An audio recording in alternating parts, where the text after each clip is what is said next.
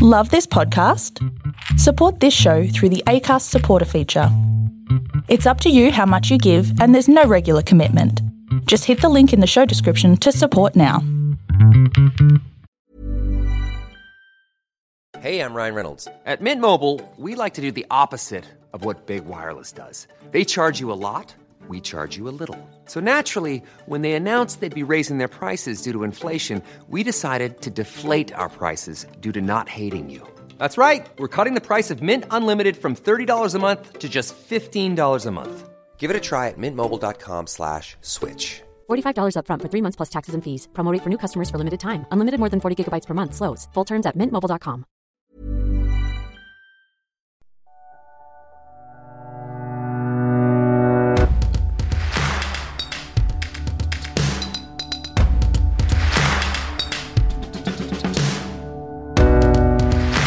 Hello and welcome to Hooked. This is the podcast where we give you lots of plot hooks for you to include in your games, or just whatever you're doing. Just take some inspiration. We're giving it to you for free. That's what we do.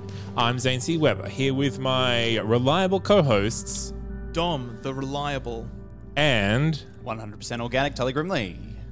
Are you 100% organic? Yeah, do you have any fillings or anything there, bud? I think I might be 100% organic, actually. Jesus Well, Christ. yeah. I'm covered in I'm scars. definitely and not stuff. chemical free, but I am 100% organic. Oh yeah, I've got like a bunch of scars and surgeries that have been done on me over the years. So yeah.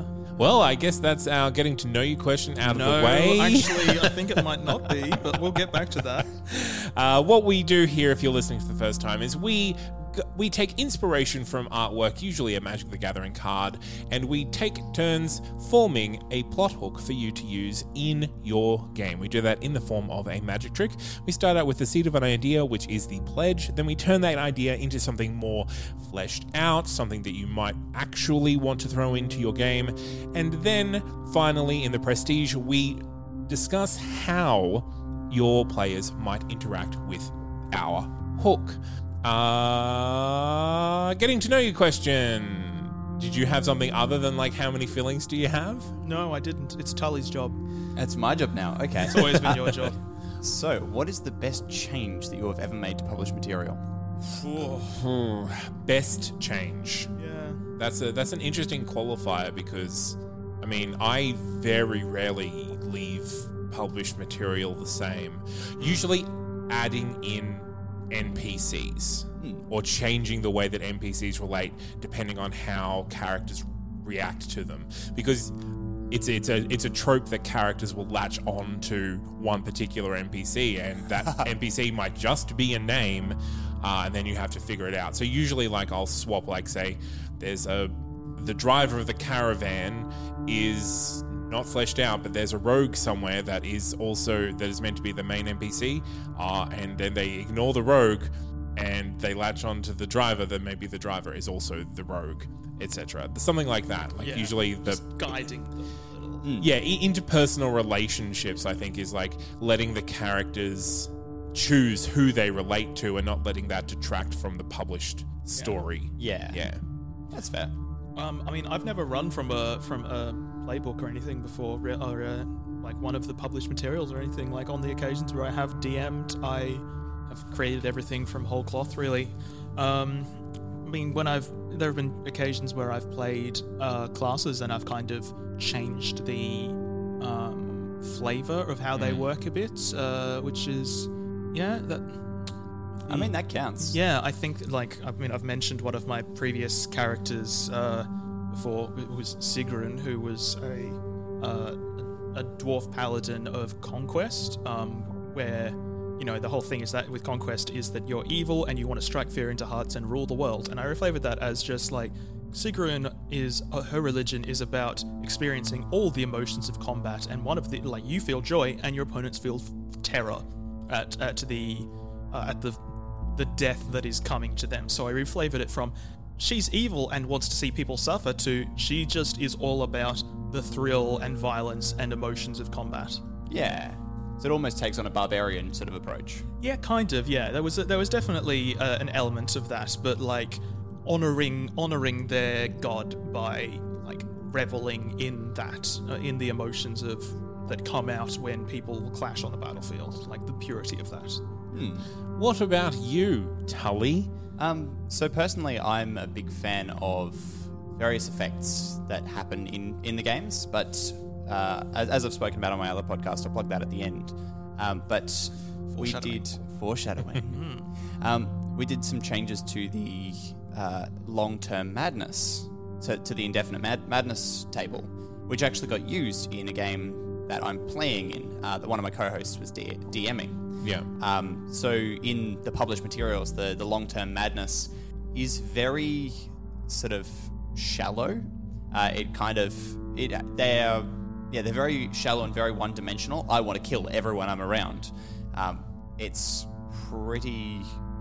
doesn't have much meat to it. So we reflavored that to be based on a lot of symptoms of psychiatric breaks. Yeah. And so one of our characters has actually ended up taking on delusions of grandeur, which was based off the Jesus complex. Yeah, yeah. And so now he believes he is the rightful heir to the throne, and will do anything to earn his place there. Yeah, in our last campaign, we had a character who wound up being like that, but it wasn't really treated as madness. That's just kind of how Hoju was. And if Matt was here this week, he would probably try to defend himself a little bit there, but he's not. And He didn't want to be king. He just wanted to supply arms to the king. Well, yeah, and he also, by the end of the campaign, genuinely believed that he was the chosen one of a god. Like, he believed that he was fulfilling God's a prophecy. chosen one. To be fair, the god told him that, unfortunately. To be fair, wasn't that god evil and died at the end as well? No, it was the good god that told him that, which made it even more insufferable. Yeah. Oh, Lord. Okay, well, let's get on to the meat of the episode. So we have chosen a card called Desert Twister. Now, the artwork is by Enoa Bradley. Do either of you want to describe what it is that we're looking at here? So it's in a desert, and there appears to be a giant tornado in the background that someone is fleeing from. The tornado has like an odd sort of texture to it, where it almost looks like it could be made of like stone or something. Yeah. Or water. If it's water, maybe. Yeah, it's odd though because it's like there's no water spraying anywhere. It's just an odd looking texture. It's interesting looking. Yeah, so it is. So the effect is destroy target permanent, and the flavor text is massive, mindless, and imbued with one terrible purpose. Ominous. So you all have your inspiration category cards. Does anyone have a? And the word this week. Oh yes, this the word is overeat. Overeat. Now that one's a fun one because we're in a desert. Hey. Or more like overheat. Am I right, folks? Hey. I have something. Yes, please. So in this setting, this is kind of an important part to the setting to begin with. Is over the course of a lot, like years to centuries, there is a sort of vortex between the world that the campaign is set on, where matter and the ground and water kind of just over time is flowing away from the planet and kind of forming another planet in orbit. And it's believed that it's been happening for as long as anyone knows it. It's quite well recorded that this is something that happens where the mass of the planet decreases over time as it is sucked up into the atmosphere and forms into another planet, and then eventually the people of the planet need to travel to the other planet and build and rebuild their civilization there. Wizard of Oz style. I mean, sure, yeah. I mean, but like it's not that you're getting taken away to Oz on a twister. It's like every few hundred years, the world is destroyed, but everyone just goes, all right, over to the other world, let's rebuild civilization, and it's become part of the setting that this happens. And the campaign will perhaps begin, like if you want it to be a longer running thing, it could begin at a different point, and they're like, hey, the twister is over there, the vortex is over there, and at some point it's like, all right, the time has come, we will swap planets now. Okay, interesting. That's a really big pledge. I like it. I'm interested to see where this goes from here. Oh, no, right. Do you have something, Tully, or would you like me to go? Absolutely, I do. So we come across a vast desert. Encampments all around the outside, but it seems like this desert is impassable. And rumor has it that if you try and cross this desert, no matter how many supplies you bring, no matter how much rations, how much water, eventually you will starve and you will die, and your desiccated body will be torn to sand by the Desert Twister. This is this is what everyone has come to know of this desert. It is impassable, and nobody has ever lived to tell of crossing it. But of course, no band of adventurers would shy away from a challenge such as this. Not the ones in my campaign right now. Currently trapped in a desert. So, as they cross, the dry, featureless dunes, they yield nothing. No life, no food, nothing at all. And as your adventurers start to run out of rations, start to run out of food, they get turned around, they get lost, they can't see the edge of things, and it's starting to look dire. And just when they think it couldn't get any worse, over the horizon, the Desert Twister seems to follow them. Right, so when they couldn't get any worse, it gets worse. Yes. Okay. So, Typical. similarly, I'm going to be starting so your team has to cross a desert, but they are given a map or something where there's like oases along the way that if you like bunny hop from one to the other, you can make your way through the desert. It's tough and you have to be lucky, but it's not unachievable. So on that travel, they come across an oasis that is not on the map. And the oasis is a little bit more abundant than other oases that they have, full of like fragrant fruit and like foodstuffs and pure clear water. But when they try to harvest any of this fruit or come near any of the bigger plants, they are going to be attacked by said fruit and said plants. So it is, and so that gives you the initial conflict. On the other side of the oasis, they're going to run into some people who are dressed kind of plainly in white and look kind of a bit gaunt and very hungry, and they each have a special sickle that they can harvest these things from and eat them no problem at all. And as they eat these things, they are gorging themselves, becoming very muscular and filled out and healthy looking, and that's my pledge. What a pledge. What a pledge. Big pledge. We're doing big pledges this week. It's, that is overeat. Ryan Reynolds here from Mint Mobile. With the price of just about everything going up during inflation, we thought we'd bring our prices down. So to help us, we brought in a reverse auctioneer, which is apparently a thing. Mint Mobile Unlimited Premium Wireless. How to get 30, 30, bit to get 30, bit to get 20, 20, 20, bit to get 20, 20, bit to get 15, 15, 15, 15, just $15 a month? Sold! Give it a try at mintmobile.com/switch. $45 up front for 3 months plus taxes and fees. Promo rate for new customers for limited time. Unlimited more than 40 gigabytes per month. Slows full terms at mintmobile.com. Yeah.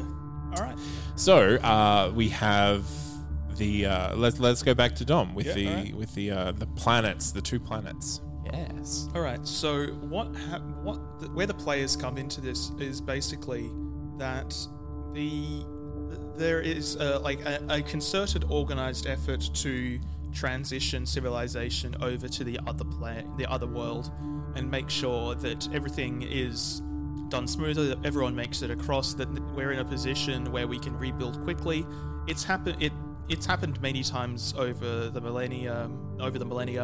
It's a known thing.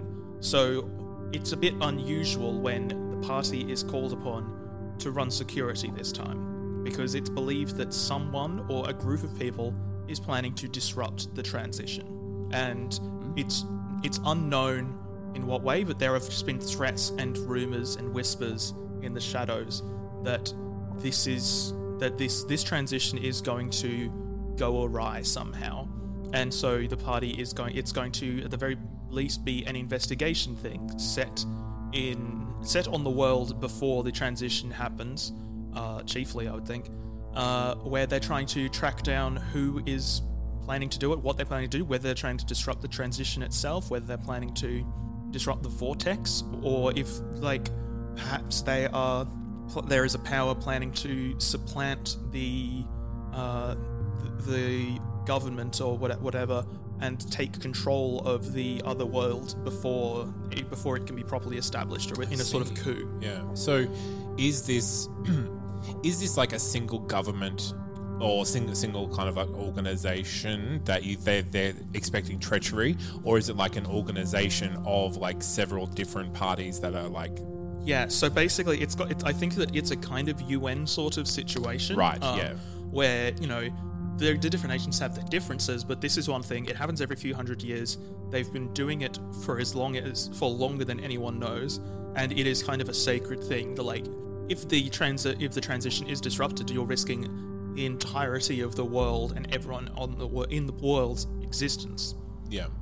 So it's sacred, and it's kind of unheard of that anyone would try to do this. It's like it's hallowed ground that you would try to do this. So yeah, they don't really know how to react, how to investigate, and the party will need to do that.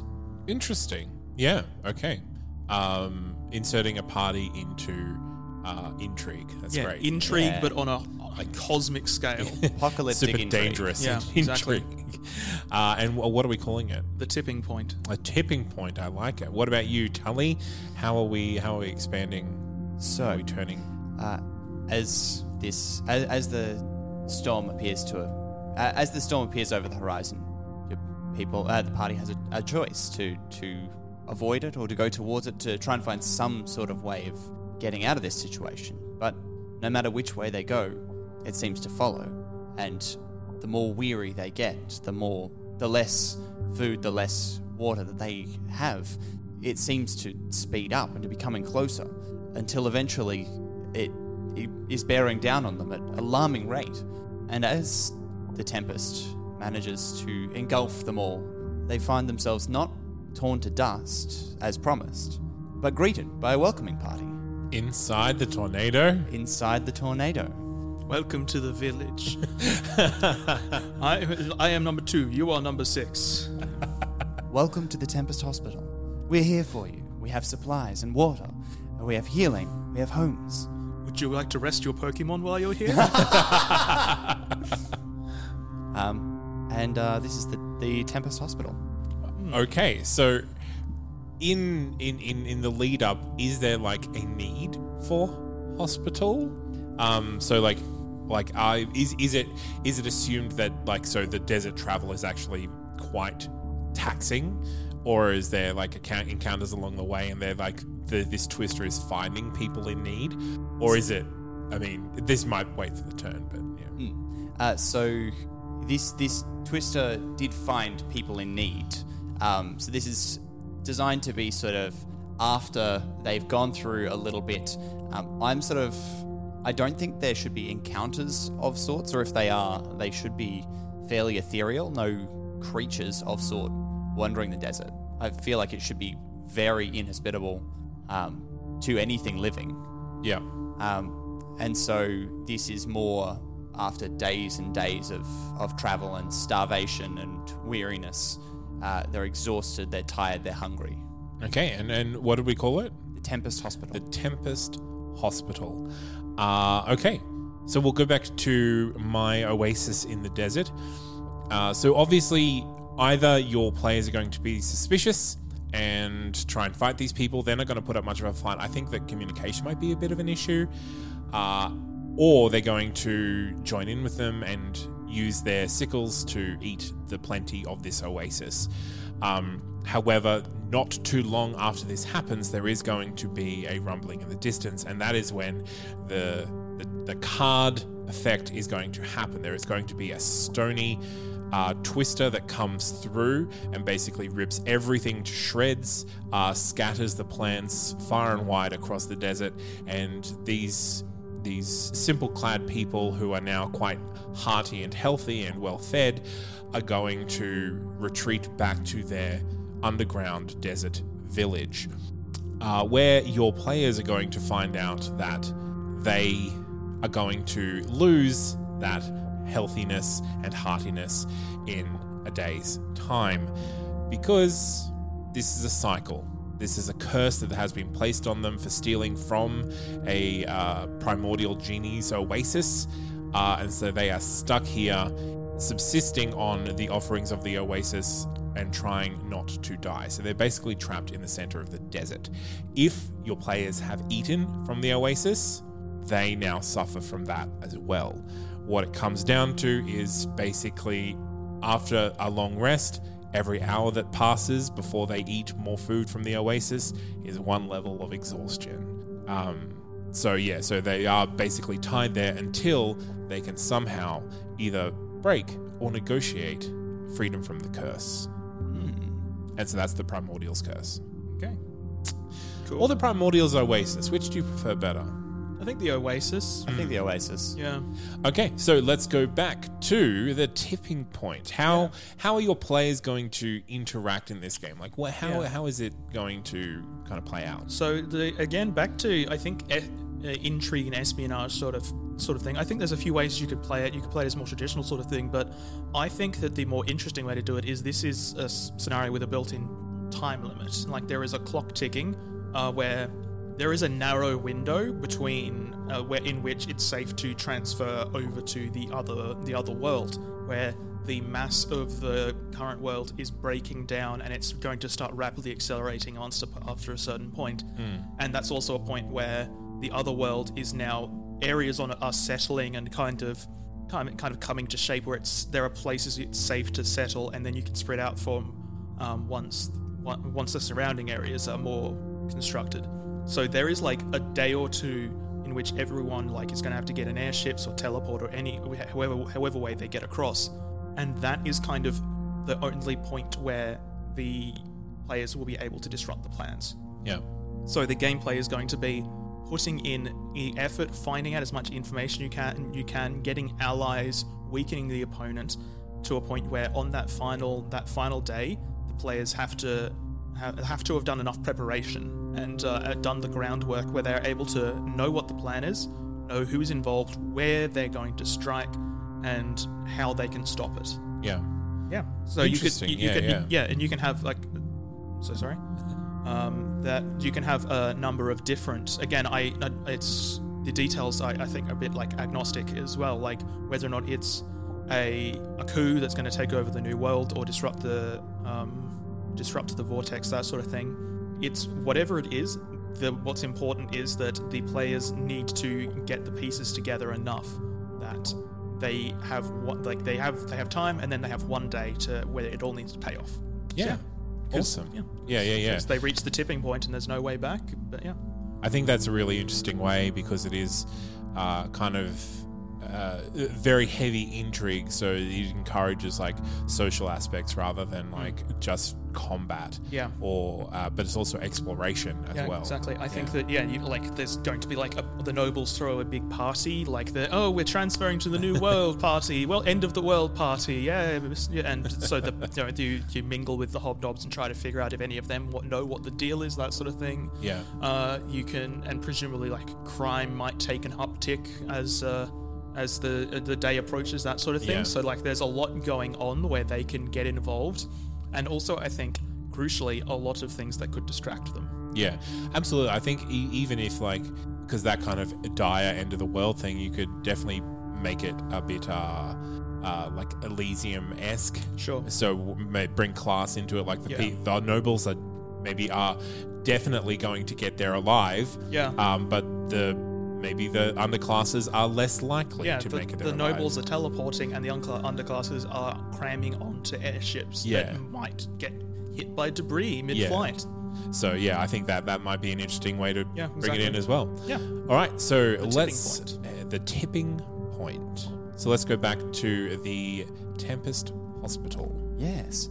So as you are weary and quite possibly injured and exhausted, you partake in the hospitality of the Tempest Hospital. You happily drink the water they give you, eat the food that they give you, take shelter where they provide. But you notice, while they are very forthcoming with what they give to you, they themselves are not eating too much. They're not drinking too much. In fact, they seem quite concerned about their supplies. And once you are feeling back to yourself, back at your strength, they ask, well, we hope we've been of help to you, but we are running quite low on supplies. There's not much to take and a lot of people to give. We were established in search of weary travelers to help them make it through the desert, but we've not been able to let anyone go. And, well, we're running quite low ourselves. Do you think that you could help lead us through the desert and find some way to replenish? See, here I was thinking you were going like, well, I'm afraid we're going to have to eat you. What is it with you people and cannibalism? Well, I thought Tully might have taken inspiration from our pre-recording conversation. Our pre-recording conversation about cannibalism. I mean, like, for reference, the campaign that I'm running at the moment, 3 out of 5 players are now just doing cannibalism, and they haven't even run out of food yet. I don't understand it. Yeah, so okay. you are enlisted to the Tempest Hospital, a group that is well-meaning, but and wishes only to see travelers survive, but that has now overextended itself, overeaten, you could say, and must now find a way to either disband or to replenish its supplies. So they take weary and wounded travelers in and heal them up, but then they don't let them go. They're just trapped in the hospital. They can't let them go. Have you ever tried to pull something out of a tornado? Okay, so they they physically can't actually get them out of there. Okay. So the enchantment that basically they started to help people has entrapped them. But okay, and so even if so are they kind of foolish, these people? Absolutely. Yeah. Okay, cool. I have here a well-meaning group. Yeah. Which I took to mean they mean well, but what they're doing is not great. Yeah, I like to think that they've taken in the reason that no one has ever made it across the desert, even though they've taken in everyone. No matter how well prepared, they just see someone who's got an air-conditioned truck going across the desert, has supplies for years in the back, and it's just we must rescue this poor and weary traveler. Yeah, pretty much. Okay, so that is the Tempest Hospital. Okay, so back to the Primordial Oasis, or the Primordials Oasis. I think there is... So when your players are interacting with this, I think you give them... It's a straight 50-50. The actual people, the settlement, they're not interested in figuring this out. They are either exhausted or overeating, or they're and you can't really communicate with them because they're speaking an old language. So I think they do have an altar where they put the few fruits that they've brought back at the altar, and this is a communication with the Primordial who has cursed them. Now, I mentioned the Wizard of Oz before. I'm going to make it very Ozian. It's going to be a big... I suppose it's very blustery, fucking a big blustery, fear me sort of genie person, who then sees that you're new and have new things, and then turns into a Robin Williams kind of genie, and is I want what you have. Tell me about these things that you carry. And so either you can, if your party is a bit trigger happy, you will have to fight the genie to release during the big blustery, or if you just try to talk to him, it will they might turn into an ally and be willing to end this curse, because they themselves are also trapped here maintaining this curse. I do think a djinn would be a hell of an ally in a desert. Yeah, well, get you out of the desert pretty quickly. So yeah, I think that is a way to play it, and then you also have this group of people who are going to be indebted to you either way if you succeed.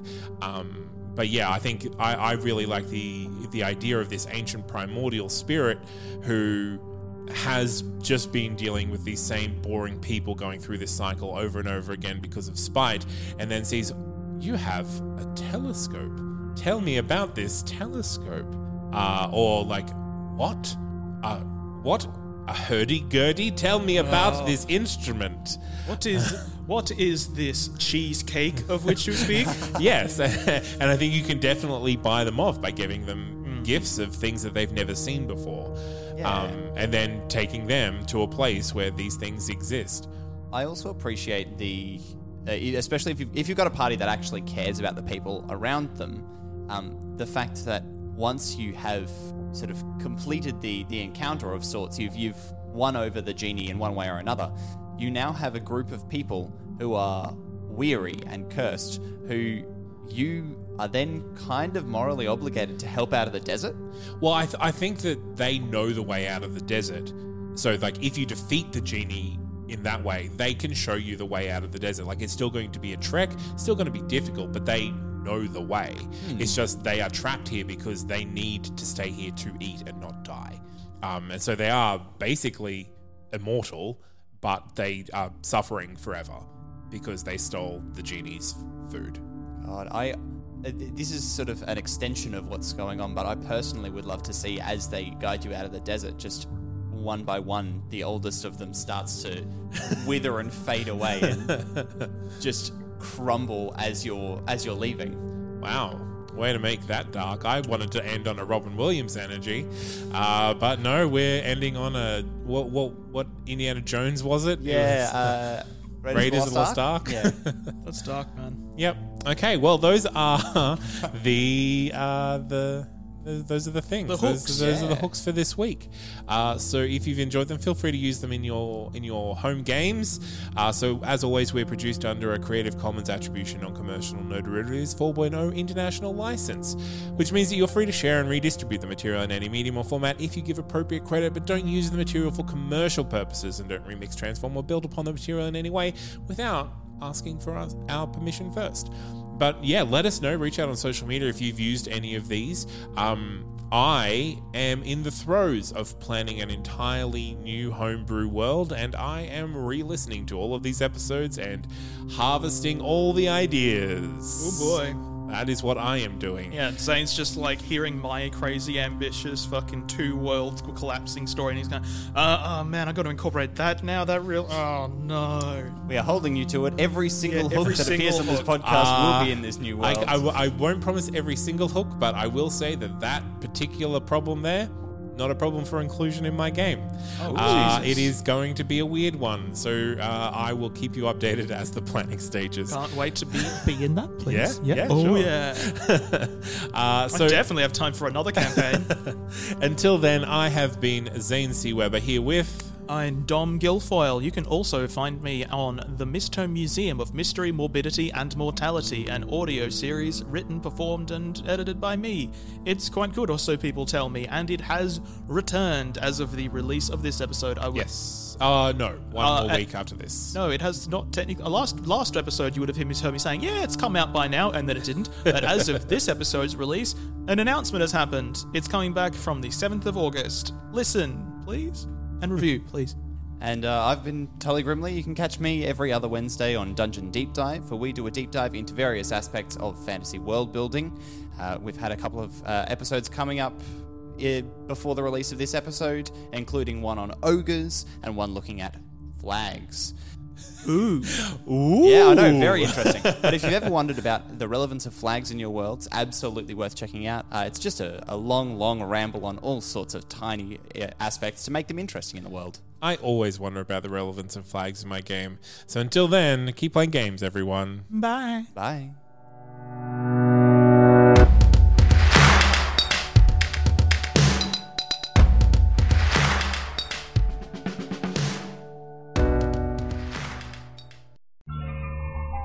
Hello, all you beautiful people. I'm Jared, and I'm the host with the most of That Random Podcast. Have you ever wondered what nurses do when they aren't saving lives, or what DJs do when they aren't spinning decks? Each week, me and a guest, and along with you, the listener, will dissect and look deep into these types of topics. It's heartfelt, funny, and filled with OMG moments. But I won't tell you any. You'll have to come and listen for yourself. Just search That Random Podcast and have fun listening. Bye.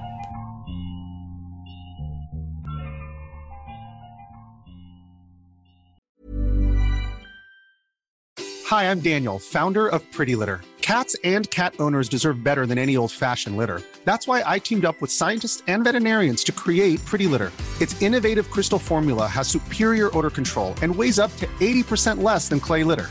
Pretty Litter even monitors health by changing colors to help detect early signs of potential illness. It's the world's smartest kitty litter. Go to prettylitter.com and use code ACAST for 20% off your first order and a free cat toy. Terms and conditions apply. See site for details.